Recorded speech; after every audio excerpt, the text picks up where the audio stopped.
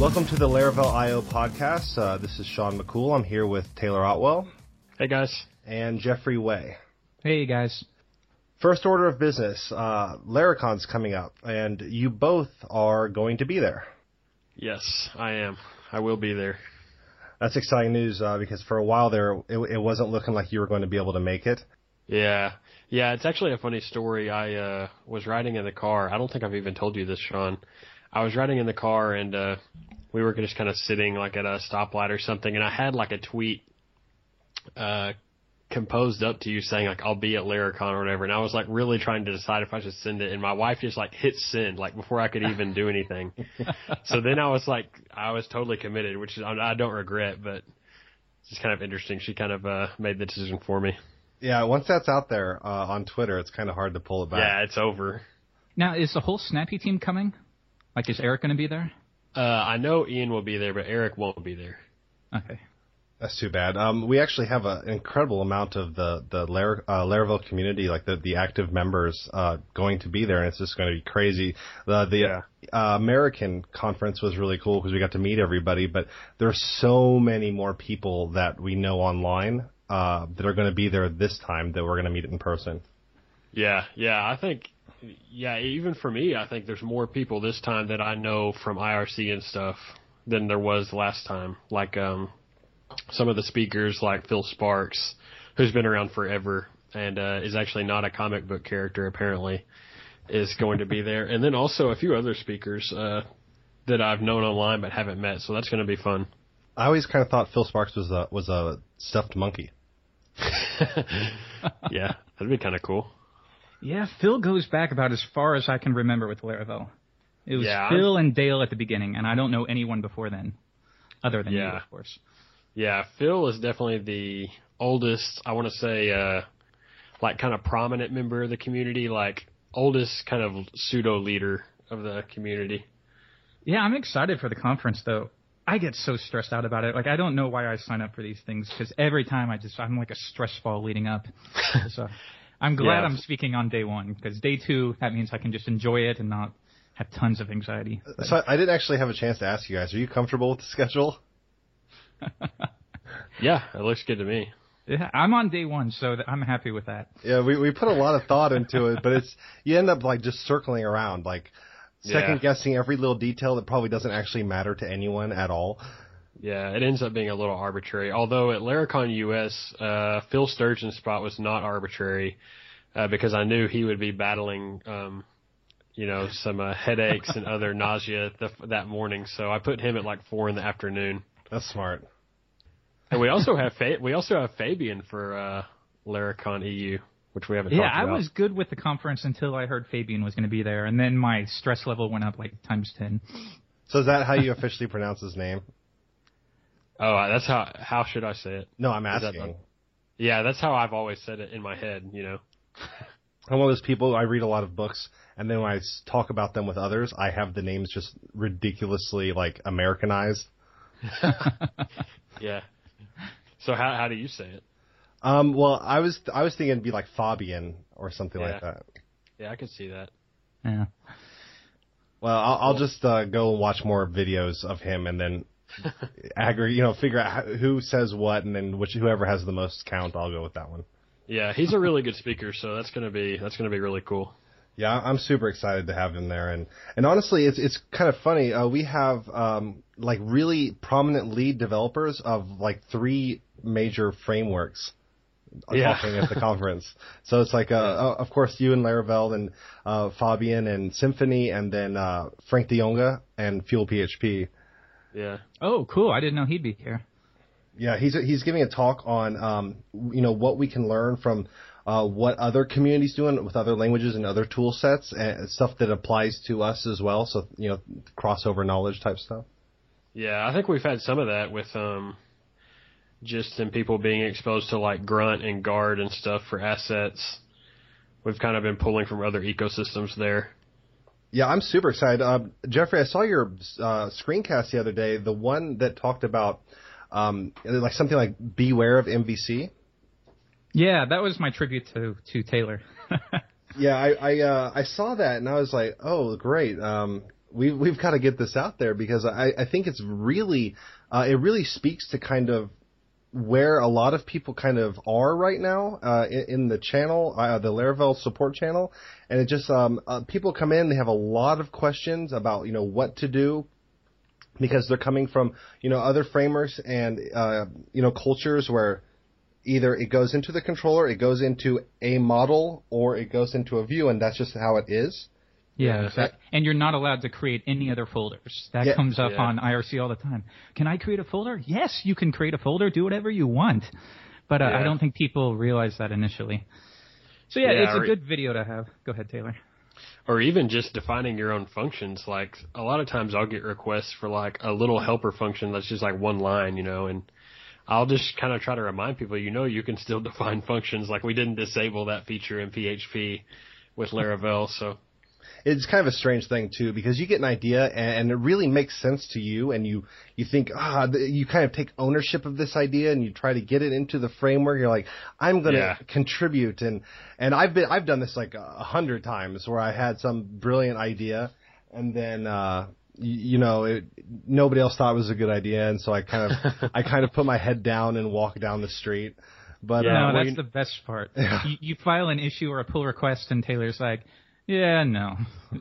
Well, it's kind of interesting. This week was my Laravel week at work, which Ian gives me the last week of the month for pretty much Laravel stuff. And this week, actually, I would say there were more community contributions than contributions from me. So, like, all of the code that went in this week was almost exclusively community code, and I did like a few things, but mainly it was just merging community stuff, which was kind of cool. There has been a lot of issues pop up. I have them all delivered to my mailbox, and so I'm reading through them all the time. And it's getting pretty heavy. Is it maybe a little bit too heavy for you? It's not too bad. A lot of the issues are really not what I would consider like critical issues. Like, it's not like we get a lot of issues like this is totally broken, or this doesn't work at all. Usually it's pretty minor stuff, but. So it hasn't been too bad.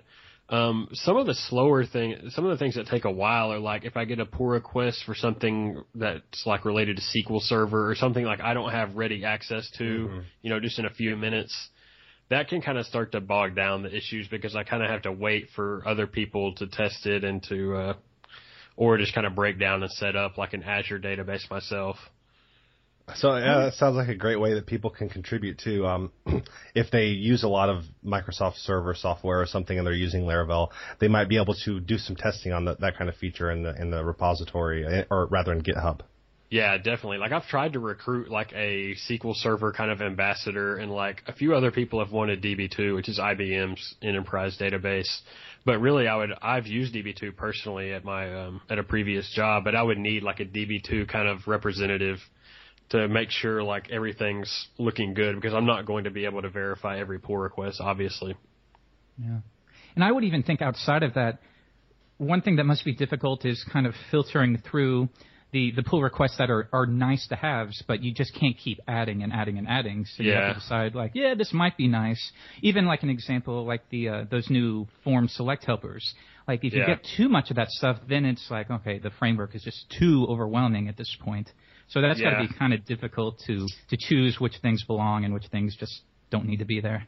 Yeah, I think a big goal for the coming months up until November, which is when we'll release 4.1, is I've got to develop better documentation and better facilities around building packages. Like, it has to be very easy, because if I can like really get the barrier of entry super low on packages, then I think people aren't going to be as inclined to just fire up a pull request or whatever. They'll just make a package for something. So even with form stuff, like a lot of form stuff can be packaged up, and like everything really. I mean, it's just the way that Laravel 4 is constructed. You can just tap into anything. You can pull open a service provider that the system is using and extend that and override something and then comment it out in your config and throw in your own service provider. I've used packages that changed the way the pagination works. That it was just a matter of adding it to Composer, JSON, and then adding it to the config file. It just worked.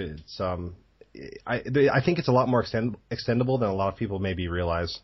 Yeah. It's difficult, though, because you're having to release a framework that appeals to like high-level people who know you can easily pull in a package, add the service provider, and you're done. But then you have the people that are like, this is their first framework, and they haven't even gotten to that point of learning about packages.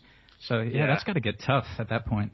Yeah, and I mean, the facades thing is kind of related to that, where you're trying to cater to people who, there's a group of people coming from like CodeIgniter and Fuel who they just want to like have real quick syntax, and that's kind of the cool thing about the static, so to speak, syntax. But then you have to cater to a whole group of other people who are really concerned about like extensibility and like swapping out parts in the IOC container, and so the facade was kind of a middle ground there. But I think as the more we can lower the barrier of entry for package development, the better, really, for everyone, I think. Yeah. Although it's so much easier than Laravel 3. I mean, really what you have right now is good. Maybe it could be better, but it's so much better than what it used to be. Well, the thing I like about Laravel 4's package system is all of the core pieces are packages, and they're not like special packages that have special privileges or something. They're like regular packages. So anything that Laravel core does, a package could do in theory. So that just kind of goes to show like how powerful a package can be, really, because every aspect of Laravel 4 is a package. And you can really see that when you go into your config and your app config file, and you can see that whole list of providers. You can just pull up one of those providers and see how that section of the framework is bootstrapped. Yeah, reading through, like if you read through every system provider, you would gain a lot of knowledge about how Laravel works. Like just kind of skimming through each provider and seeing what they kind of bind into the container and what they do, that would really enlighten people on how Laravel works under the hood. So can we talk for a second, Taylor, about the book that you recently released? Yeah. So I haven't read it entirely. I've been working on it, but with Laracon coming up, like it just boggles my mind how much time it actually takes to do this conference, especially as we get close to the actual event. But it seems like a really cool, no nonsense book where there's no stories, there's nothing. There's just, hey, here's an idea, just one after another until the book's done, right? Yeah. Yeah, so the book, I'll just give a quick intro in case people don't know a lot about it, but the book is called Laravel 4 From Apprentice to Artisan. But I kind of realized the title might be a little misleading in the sense that it doesn't start very basic. Like it starts pretty advanced, even from the very first chapter, and kind of covers dependency injection in the IOC container, and then just some various patterns for kind of setting up complex Laravel applications. And I've kind of made a note in the book that the book really caters to large applications, and smaller applications it's probably a little bit of too much overhead for a smaller application, like generating all these interfaces and repositories and stuff. But for large applications, like for what I've been working on with Userscape, Snappy, and stuff like that, those patterns are definitely a must-have. Otherwise, our controllers would just be humongous, and our models would too. So when you're saying a large project, you're saying something like where programmers are hired and that's their full-time job. Yeah, pretty much. Probably multiple people working on the project, like 2 or 3 people are on the project, and you've got like a front-end guy and a back-end guy, a real project, not like a little kind of hackathon type thing, but a real product you're building that's going to have several people working on it. It comes up on IRC all the time. So it's these are really good patterns, but then people think they're building a blog and suddenly they need to scale like 100 times over. And it's like, you just don't really need that if you can build this whole project in a weekend. Yeah. But, or like with Eric Barnes, who has that new wardrobe blog system built on Laravel 4, which I built a lot of the back end on that. And, the reason that's really abstracted is we wanted to let people inject any backend they wanted into the blog system. So like it ships with the database backend, but we wanted people to be able to swap in like a Redis or or whatever else, a Mongo or flat file backend. So that's why that was very abstracted. But for most, like if you're going to write your own personal blog or whatever, and you know what storage system you're pretty much always going to use, then there's a lot of overhead. And I was in the car. I was in the car earlier and just kind of thinking about, we hear a lot of people, they want to know, where do I put this file, or where do I put that file? Where do I define this? And those are always really hard questions to answer, because in a lot of ways there is no right answer, and we're still kind of discovering the best way to do things. Even I'm still kind of feeling out, for better ways to set up large Laravel applications. And I kind of thought of this nerd example, like if you're playing like an RPG or something, like an RPG game, and once your character's like maxed out level wise, and you're kind of looking for like that perfect set of EQ or whatever equipment. And like a lot of times it just depends, on what you want to do, and there's different styles of approaching things, and in a lot of ways you kind of have to develop your own, what works for you, or your own style of structuring an application. And I think the book gives you a good kind of baseline and good foundation, but I don't think you should be afraid to part from the book, or to even improve upon the book, or try different things. Don't feel locked in like this is, Laravel scripture, so to speak, and it can never be broken. So basically I just tried to set out and say, this is what I did basically on Snappy. This is how I set up the product, and it's worked pretty well for us. We've been able to make changes, pretty easily, and the foundation has stayed pretty clean, and it's worked out well for me and Eric too, having that kind of setup. So it's almost like the book's target is to like break the mindset that somebody might have had coming from other projects or other systems, and then throwing out a couple things that just make you think. Yeah, the book would definitely be thought-provoking, I think, for a lot of people, and I think to get you thinking is one of the main goals, and to kind of push you further along, but at the same time not feeling locked into any certain structure. I've actually found a similar thing, because as you guys know, I do a lot of like teaching, and so it's very difficult when you're teaching newcomers. Like, you want to show them what will get them going. It's like you don't teach a newcomer by showing them repositories in Laravel. You just show them how easy it is to use. Just create a model, and then you can immediately have access to those eloquent methods. So that's helpful, but it's always like you want to tell them, just file this away in the back of your mind right now, why this might be an issue. So I find myself coming back, especially like testability concerns. Like if you're showing somebody how to, grab all records from some table, obviously the thing you would do is just say post all, but then you have to say, like, now file this away. What would be the problem with this if we wanted to swap this out with something else? We'd have to go back and change this code everywhere. So it's I think sometimes people too get the wrong idea, like the wrong idea of how I might code something. So like, say it's like some weekend and I have some product I did, and I'm just going to build like a real quick hacked up version, and to see what I think about the idea, some new SaaS product I thought of. I'm like probably not going to write a single test for that thing. You know what I mean? It's just going to be like hacked together.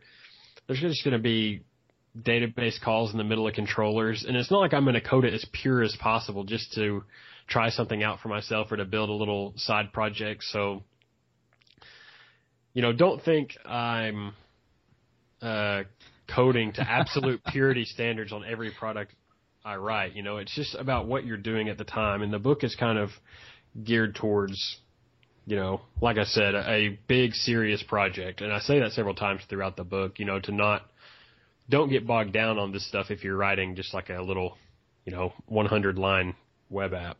Well, I think it's not only that. I really subscribe to the whole concept of lean development. And when I started out developing something, I might, because I've been making web apps for a long time, and because I've, I have some experience, I might know exactly some of the parts that have to be built. So I just go for it when it comes to that. But a lot of the times maybe I'm making a repository class or something, but it's just a class. I don't have the interfaces. I don't have anything. And I code it kind of not so much necessarily in the way that it would be in an optimal object-oriented design capacity, but more in a way that it's working and it's not terrible.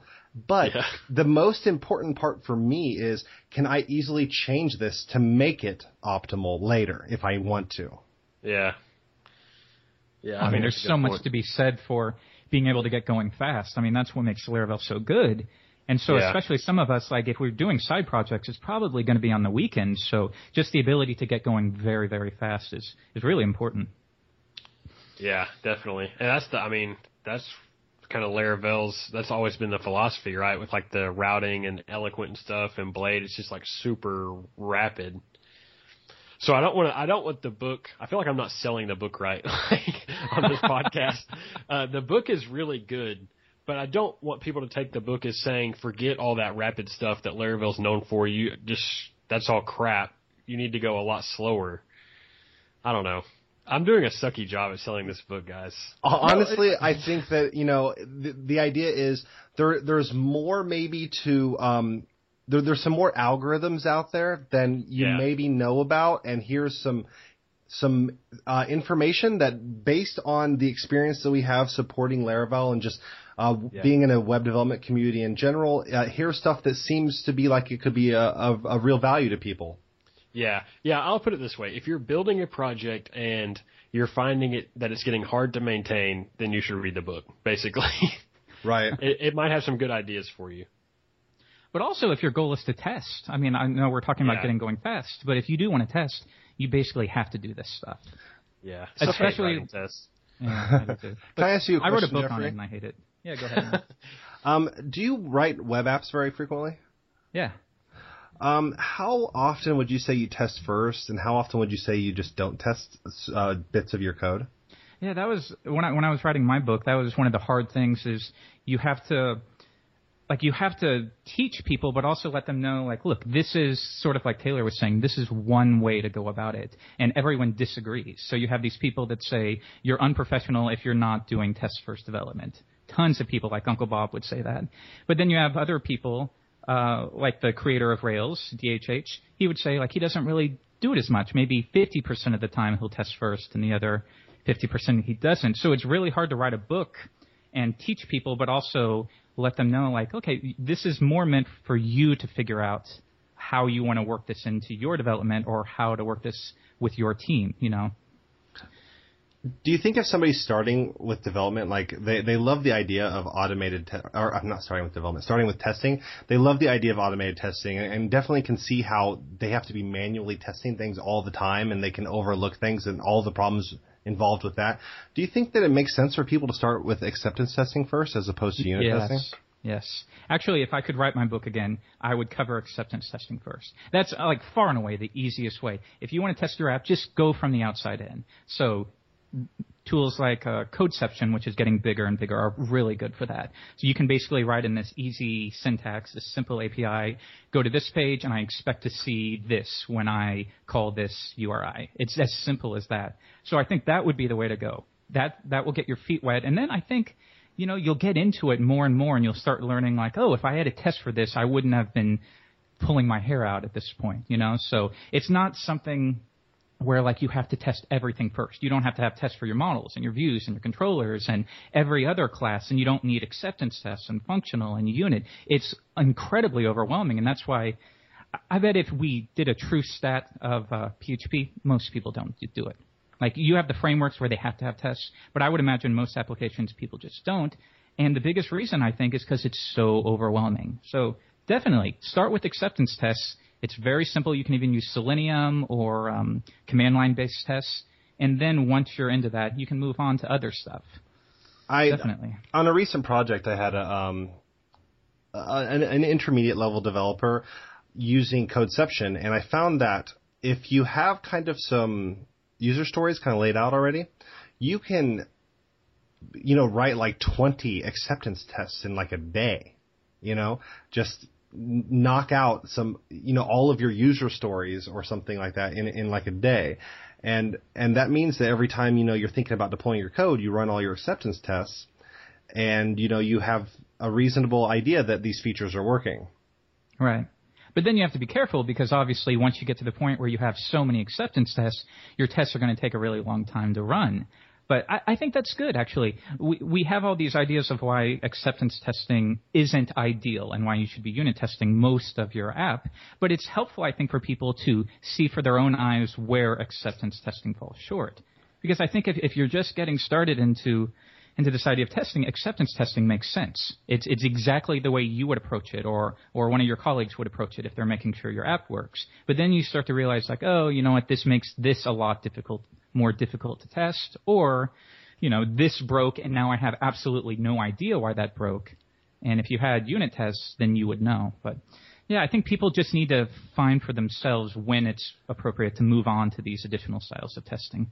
And that's difficult because, like in the Ruby on Rails world, as we know, they are so authoritative about everything having tests or being test first. And I think that's difficult for PHP developers because that's not really in our DNA, at least not yet. Well, but we're getting there. I run a company, and basically we have to make things for clients, and so I'm dealing with like the realities of development on a regular basis. So while it may be okay for us to handle testing in a way that we feel is perfectly appropriate, in reality, not everybody is going to be able to say, okay, boss, I'm going to do testing like this, or I'm new to testing and it's going to take me a while. Because if you are new to testing, it's going to take you a while to get on that horse. I know that I had to learn a lot of stuff to start testing, and then I had to learn how what I knew about testing was all wrong, and I had to start over, and I think that in reality, while unit testing is obviously the value is obviously there, I don't think it's something that's just accessible to everybody. I don't think it's just something you can just start doing right away. And I think that if you can get some level of testing in there to really kind of see and get experience and to have that tool, then it kind of can start you down that path and kind of get the ball rolling, so to speak. Yeah, that's the biggest hurdle. It's too difficult right now. Even like I cover a lot of this in my book, the whole idea of terminology. It's just all over the place. You have acceptance, functional, integration, unit, request specs, medium tests. And nobody really knows. I bet if you ask people to define these bits of terminology, everyone would have slightly different definitions because it's kind of dependent upon the language or the community. So if you're coming to this stuff and you see all of these different styles of tests, I think the first thing you're going to do is just not do it at all. Right. Like I saw this video, TDD, What Went Wrong, recently. Yeah, that's a good video. Yeah, and he puts things into words that, are just make sense.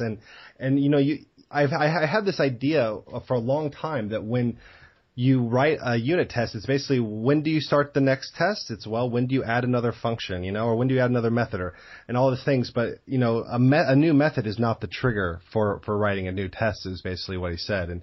And I think that video is really great for anyone who wants to get into unit testing and who's kind of struggling and who doesn't. Because you can get into unit testing and you can say, oh, these tests are just such overhead, and every time I change my code, I have to change my tests too, and there's all these negatives and these downsides that you suddenly start feeling, and then you may say, okay, well maybe all this testing isn't what it's cut out to be, but then you watch something like TDD, What Went Wrong, or Where Did We All Go Wrong, something along those lines, and he kind of points out that, well, it's really easy to do testing the wrong way, and if you do it the wrong way, then it's going to cause more heartache than it is good.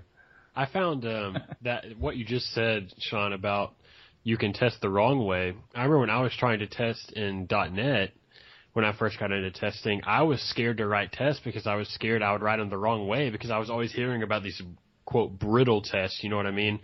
And so I was like, screw it, I'm not writing any tests because I'm just going to write them wrong anyway. So it's kind of intimidating because you feel like, am I wasting my time? Like, are these tests even valuable? Are they even testing anything? Especially when you get into like a lot of mocks and stuff, and when you don't really have your head around that totally, like you wonder, like, am I even testing my code or am I just testing these mocks or whatever? And that can get really confusing really fast.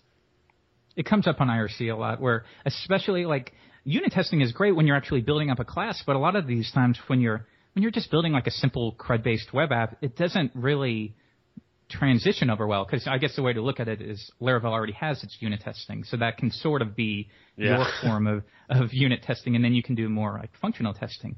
But I get people who, like, they're trying to test a model, and all the model method will do is grab some kind of record from the database, maybe with a where clause, and they're like, how do I unit test that?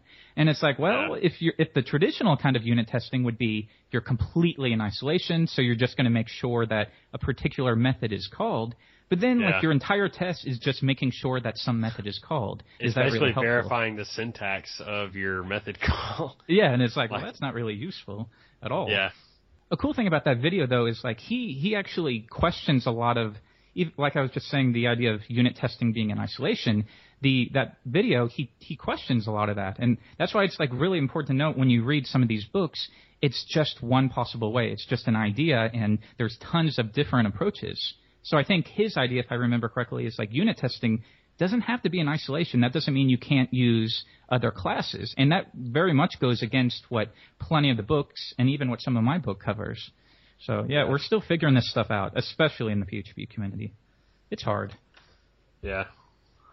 I would say for Laravel, having the test has been very valuable at that level because, like you said, a framework really has to have tests, to be pretty trustworthy. And the tests have really saved my butt, dozens of times, hundreds of times, I'm sure, on just little things. And mainly the tests have proven valuable for me more on like regressions than testing new stuff, because I never write any tests first, actually.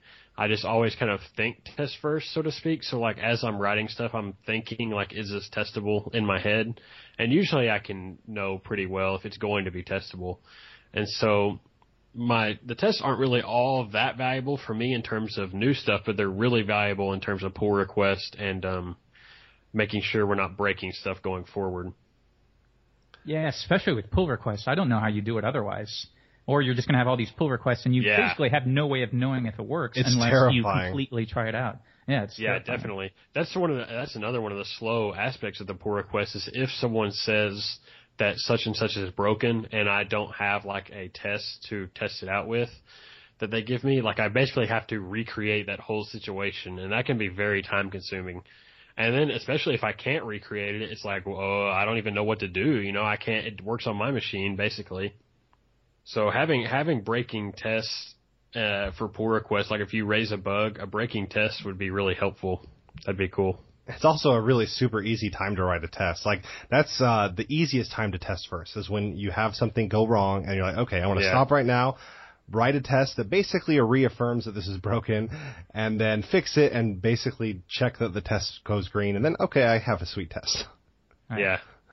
I think it's one of those things like the better you get, maybe the less test first development is helpful to you. Because if you think like Taylor, in your case, you already know how to structure your applications in a way to make them testable. But these people first getting started, a lot of these guys don't even know what dependency injection is. They have no clue. Yeah. So like that's more difficult for them. And we have tools now like this new tool, Aspect Mock, is really neat. But without that, people sort of have to learn how to build for testability. And then that's another thing. It sometimes feels like we are changing the structure of our applications to make them more testable. And is that necessarily a good thing? Honestly, you're not changing the structure of your application to make them more testable. You're changing the structure to make them less coupled. And the testability is a result of that. Sometimes. It depends. Like, I totally get what you're saying, and I think that's completely legit. But then there's other cases where the only reason you are injecting something is just so it can be swapped out with a mock. Not always. Decoupling is a good thing, but it does seem like sometimes we're making our applications less readable to allow for dependency injection and testability. And then if you look at the Ruby world, like they're not widely using dependency injection. Yeah. They use things like monkey One example of that is the file system stuff in Laravel 4, where the file system class, which is not a big class, in Laravel 4, but basically it has like a get method that all it does is file get contents. And it's basically the sole purpose of that entire class is just so that I can test file system operations like that. That's the only reason it even exists. And I've even had to do stuff with like, the time function in PHP to get like a Unix timestamp. I've had to actually make a function called like get time that just returns time so I can kind of have a way to test that. There is some weird trick. I have it in my book. I've never actually used it. It's one of those things I learned. It's like you apply a namespace in your class, and that way whenever you refer to file get contents in the code, it's actually going to refer to your namespace version of the function. Yeah. And then you can just return what you want. But honestly, I've never even used it. I usually use a wrapper. For me, I think writing domain logic for a regular app, like a relatively decently sized application, you're using dependency injection and you're creating these abstract classes so that you can separate things cleanly. And for me, what it ends up being is just I'm not thinking, okay, I'm doing this just to be more testable, but I understand in that file system example that that's exactly like that. But what ends up happening is I end up actually more than ever in my life just picking up classes from one application and dropping them into a new one, and it's just there they are. And and so to me, like when you start testing everything and your code is written in a way that it can all be tested, suddenly I get the real reuse that I've been searching for years. Yeah. Yeah, and I think one of my favorite parts of the book that I just put out was the part where it talks about the controller and the routes basically being just a transport layer into your, quote, real application. And once you kind of have your real application decoupled, like you're saying, Shawn, from the kind of even the framework exclusive or application exclusive parts or specific parts of the app, then you can kind of box up and package up parts of apps and reuse them across other things, like either as a composer package or just something you kind of copy and paste around. But that's really handy, and that's one of my favorite aspects of the book is kind of that concept in that chapter. I think reusability is like this holy grail that everybody's always searching after, but it can be harder to create reusable code than I think is usually given credit. Mm-hmm. Yeah, definitely. And then, like you said, it does feel like sometimes when we're writing tests, it's just nothing but mocks. Really ugly mocks. And you end up having to like spend 5 minutes to realize like, okay, what exactly is going on here? Yeah, there's some eloquent tests that are pretty black. I mean, they're like a black hole. Like, it's pretty weird. That was the hardest component to test by far, I would say. Just because the nature of it, is kind of funky in terms of testability. To get that fully tested was pretty challenging. Mm. So you mentioned Laravel 4.1 is coming out in November. Yes. Is that right? So do you have any plans regarding that we could talk about? Well, with Laravel 4.1, we'll have the new SSH component, which is the Illuminate Remote component.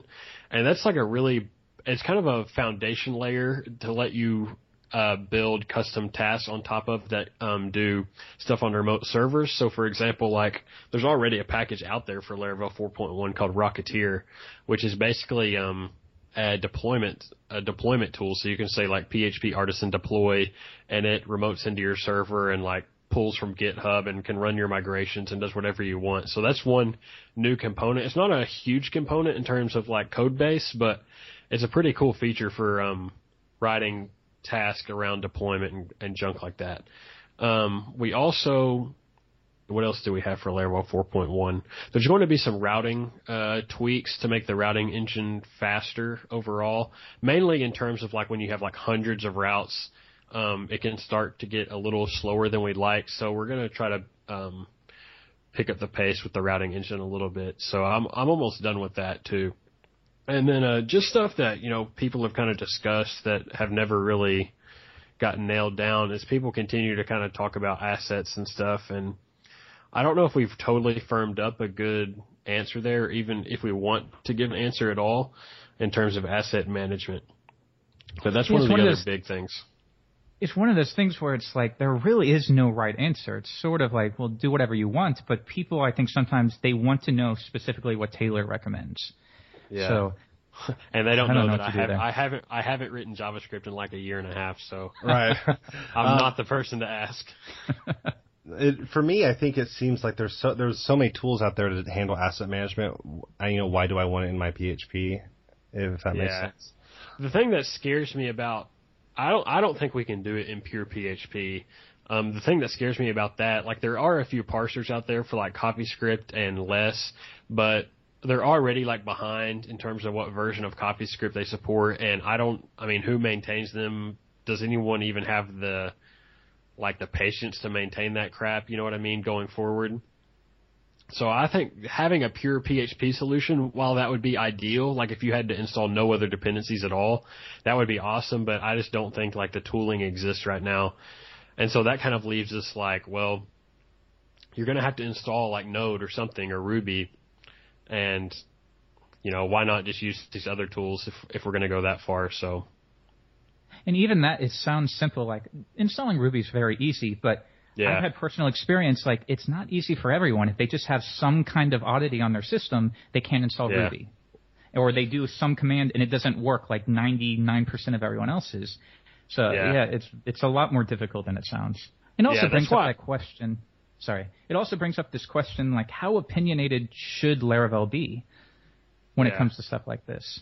Yeah, I mean, that's why I wish we had a pure PHP solution, because it can be – Ruby's gotten better, like with the Rails installer and stuff. Installing Ruby is not too bad, but installing Node can be kind of a pain. I mean, I've had pains doing that. And, and like you said, or like we've both mentioned now, do we even want to give an answer in terms of asset management? Is that something we even want to speak on?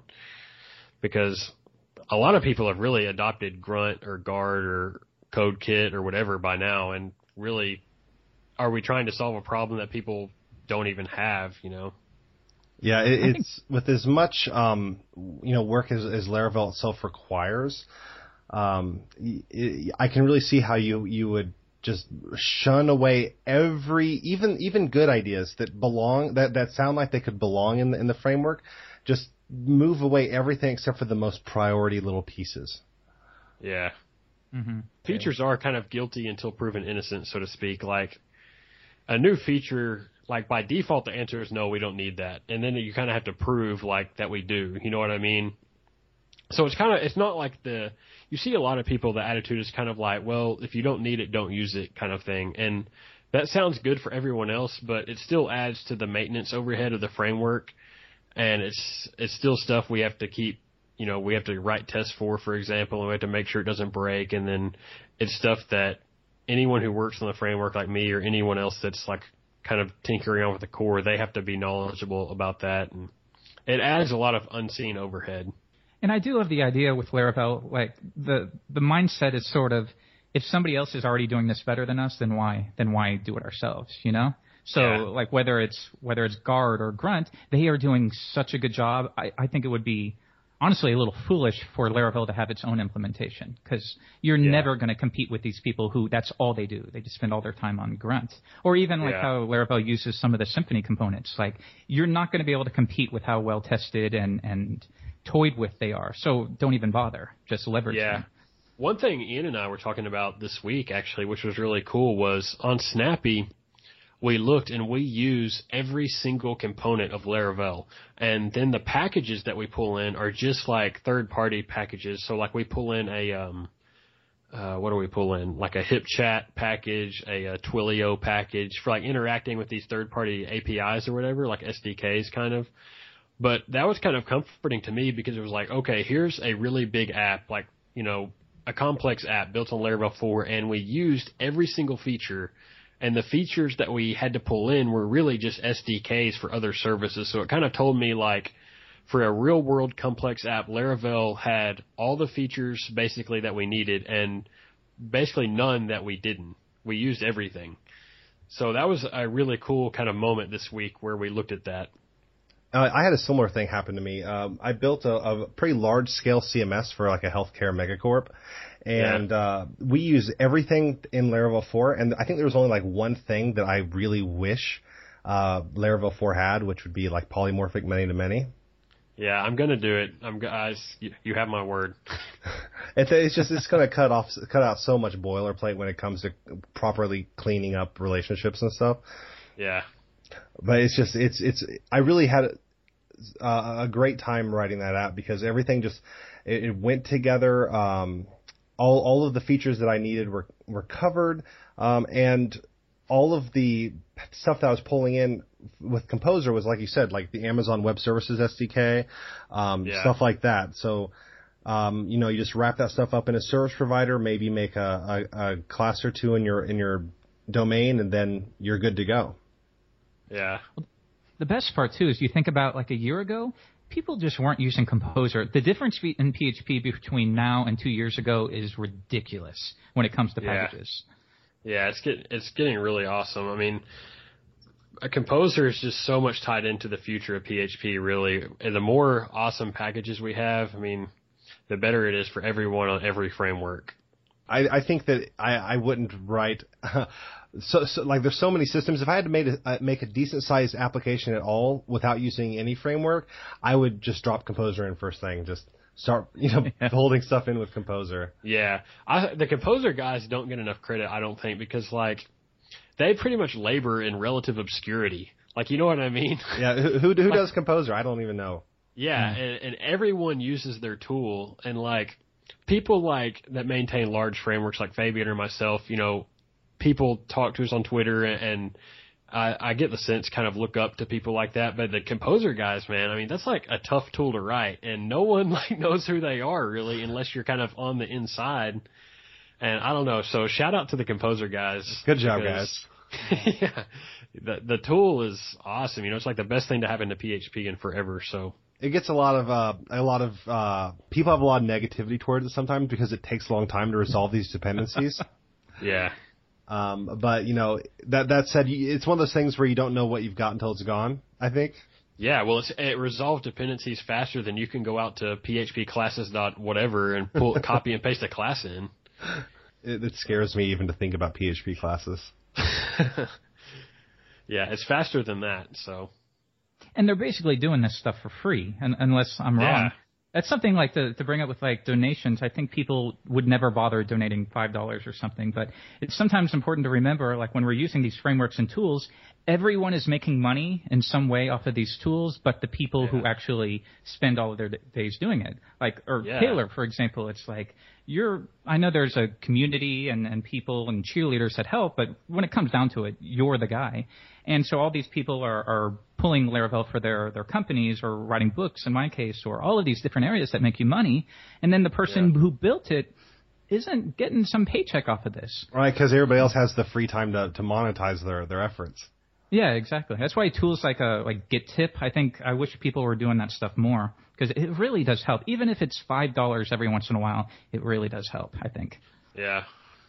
I think like the books are a really good opportunity to really kind of help, because like when I think about like your book, Taylor, I think I'll buy that book, just sight unseen. I don't really need to know what it's about. I'll buy it and I'll check it out because it's something that you can do to kind of give back a little bit. Mm-hmm. Yeah, it is kind of a weird thing though with the industry that we all benefit so much from these things, and we never really think about how much we get for free. Yeah, it's crazy. It really is how much we get. I mean, just GitHub, and we use that for free basically. But if it breaks, everyone's going to go insane. Yeah, I love if GitHub goes down, you will know on Twitter within about 10 seconds from pretty much everyone you follow that GitHub is down.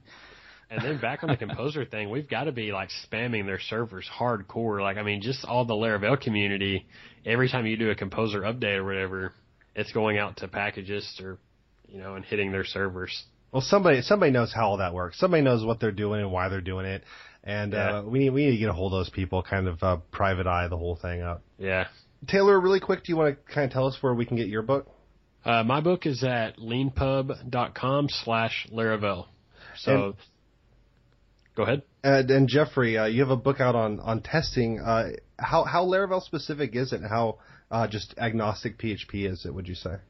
It's one of those things. I wouldn't recommend you buy the book if you didn't use Laravel, but there's a bunch of chapters that are very much Laravel agnostic. So it starts at the beginning. So if you've never used PHP Unit before, the book will help you. There's a chapter or two dedicated to that, and then it covers other tools like Mockery, which is sort of required at this point if you want to do testing. And then it covers Codeception, which I'm a big fan of. That's getting better and better. So it does cover non-Laravel specific stuff, but then it also covers things like how you would test your controllers or how you would test commands. All of this stuff there isn't a huge amount of documentation on right now. So I think it would help. And where can you pick that up? It's on LeanPub too. leanpub.com/Laravel testing decoded. Or if you want, just look at the bestsellers list, and all three of our Laravel books are at the top. That's one of my favorite things. If you want to know whether to switch over to Laravel from whatever you're on, just go to the top of LeanPub, and that just shows how excited people are for this framework. So the third book, the third book you mentioned, that's Dale Reese's book, right? Yeah. Yeah, Code Bright. And Dale will be at Laracon in Amsterdam. Oh, good. Nice. I have a coupon for my book. I'll read it on the podcast, so the first person to get this far can get a free copy of the book. Is that good? Should I do that? Do it. Okay, it's little y. I'll say it again. Jeffrey was kind of laughing. It's little y, 8-6, little d, 9, capital O, little p, little q, 3, capital G, capital L, capital C. Boom. I'll have to see when that coupon gets used. Got it. Just kidding. All right. Well, thank you guys a ton for showing up. We're going to try to make the podcast more of like a every 2 weeks thing. So I think we found somebody who's going to kind of take it over and maintain it. So I'm really looking forward to that. Hopefully we can get you guys back on it again. Nice. Yeah, I hope